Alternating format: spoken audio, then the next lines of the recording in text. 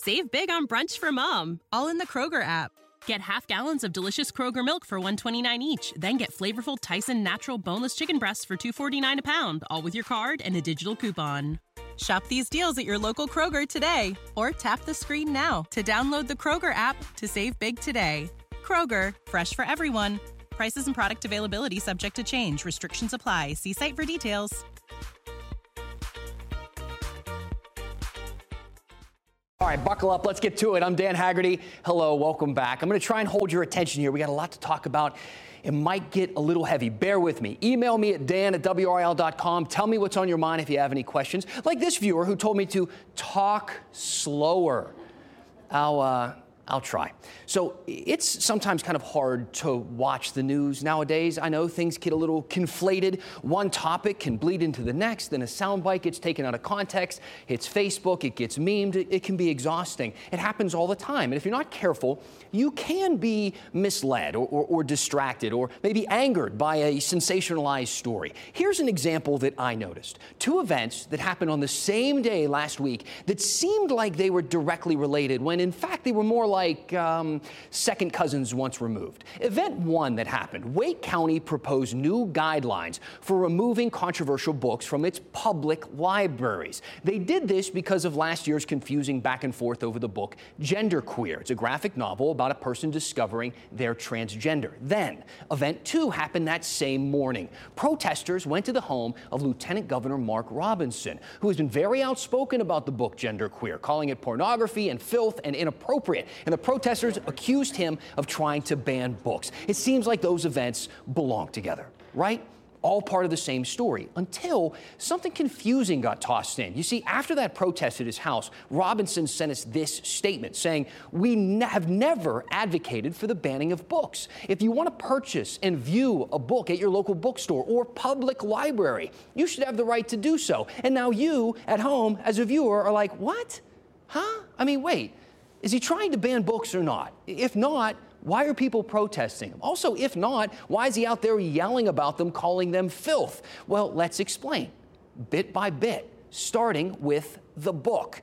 You see, Genderqueer got caught up in two different news stories at the same time that started to blend together a little bit as the months went on. The first story involved removing the book from our public library. Public. Now, if you're curious, I did an entire segment on this part of the story, gave some context surrounding the banning of books and free speech, and as always, you can find all of my segments just past my smug photo by scrolling all the way down to the bottom of the page. Just Google Dan Haggerty WRAL, you can't miss me. The second story involving Genderqueer had to do with our school libraries, schools, and kids. And that's what gets Robinson all fired up. Right now, the book is on the shelves at several school libraries around the state, including two high schools in Wake County. And why does that matter to people? Well, because of two reasons. I like explaining things with numbers. First, the imagery. Genderqueer has a few pages of graphic sexual content. How graphic? Well, I can't show you the pictures on TV. And while that metric isn't necessarily applicable to the types of content we put in our public libraries, for adults, school libraries with kids, high schools and middle schools, they're different. Here's UNC law professor William Marshall. The standard for obscenity, for example, is a lot higher when you're dealing with adults than when you're dealing with distribution of sexually explicit materials to kids. In another context, for example, broadcasting that goes to children may be treated a little bit differently than broadcast that goes just to adults. So yes, there is a difference in the First Amendment. Okay, right? And again, in this case, there are images in the book that aren't just too graphic to show. I can't even really describe them over the air right now. So clearly, it's reasonable to consider that that type of content could be inappropriate for kids. So why is everyone so triggered when the lieutenant governor says so? And that takes us to the other reason why people don't like Genderqueer. They have a discomfort with, or even a downright disliking of, LGBTQ people and their relationships. And some of those people applaud when Robinson says stuff like this from the pulpit. There's no reason anybody anywhere in America should be telling any child about transgenderism, homosexuality, any of that filth. And yes, I called it filth. And if you don't like it that I called it filth, come see me and I'll explain it to you. Now, Robinson's been saying stuff kind of like that for years. At a church in Winston-Salem, he said, quote, "Everything that God made serves a purpose. Will somebody please explain to me the purpose of homosexuality? What does it create? It creates nothing." In 2017, he wrote, "You cannot love God and support the homosexual agenda." I could go on here, but you get the point. You've probably seen it in the news before. People have been asking him, though, how he can say those things about the LGBTQ community and expect us as voters to ignore his personal bias when he's weighing in on policy that directly affects the rights of gay and trans people. And he has always said kind of an interesting response. Listen.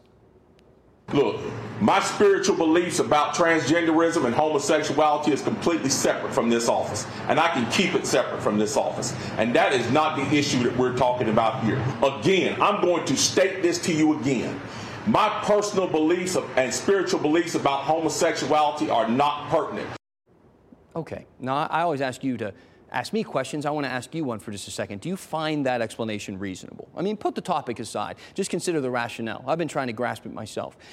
It sounds to me that he wants people to trust that his personal views that are deeply rooted in his faith, which he describes as the foundation of who he is, can be ignored when he's considering policy, that his personal opinions don't influence the way he sees society in his role as lieutenant governor, or more importantly, the society he's trying to help form with his influence and power in elected office. I mean, maybe if his job was to count widgets, his personal opinions on things wouldn't matter, but he's an elected official who helps create and legislate policies that affect the lives of people who live here, North Carolinians. We elect people because that work is subjective, and everyone approaches it differently.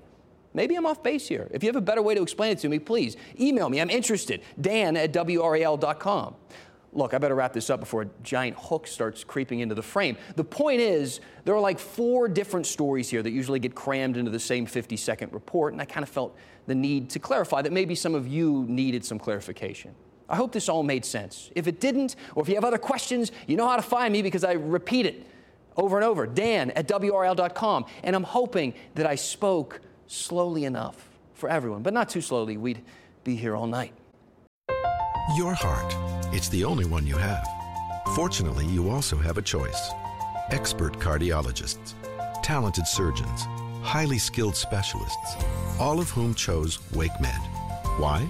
The main reason is the same reason patients choose WakeMed. Everything you need for the best possible care is right here.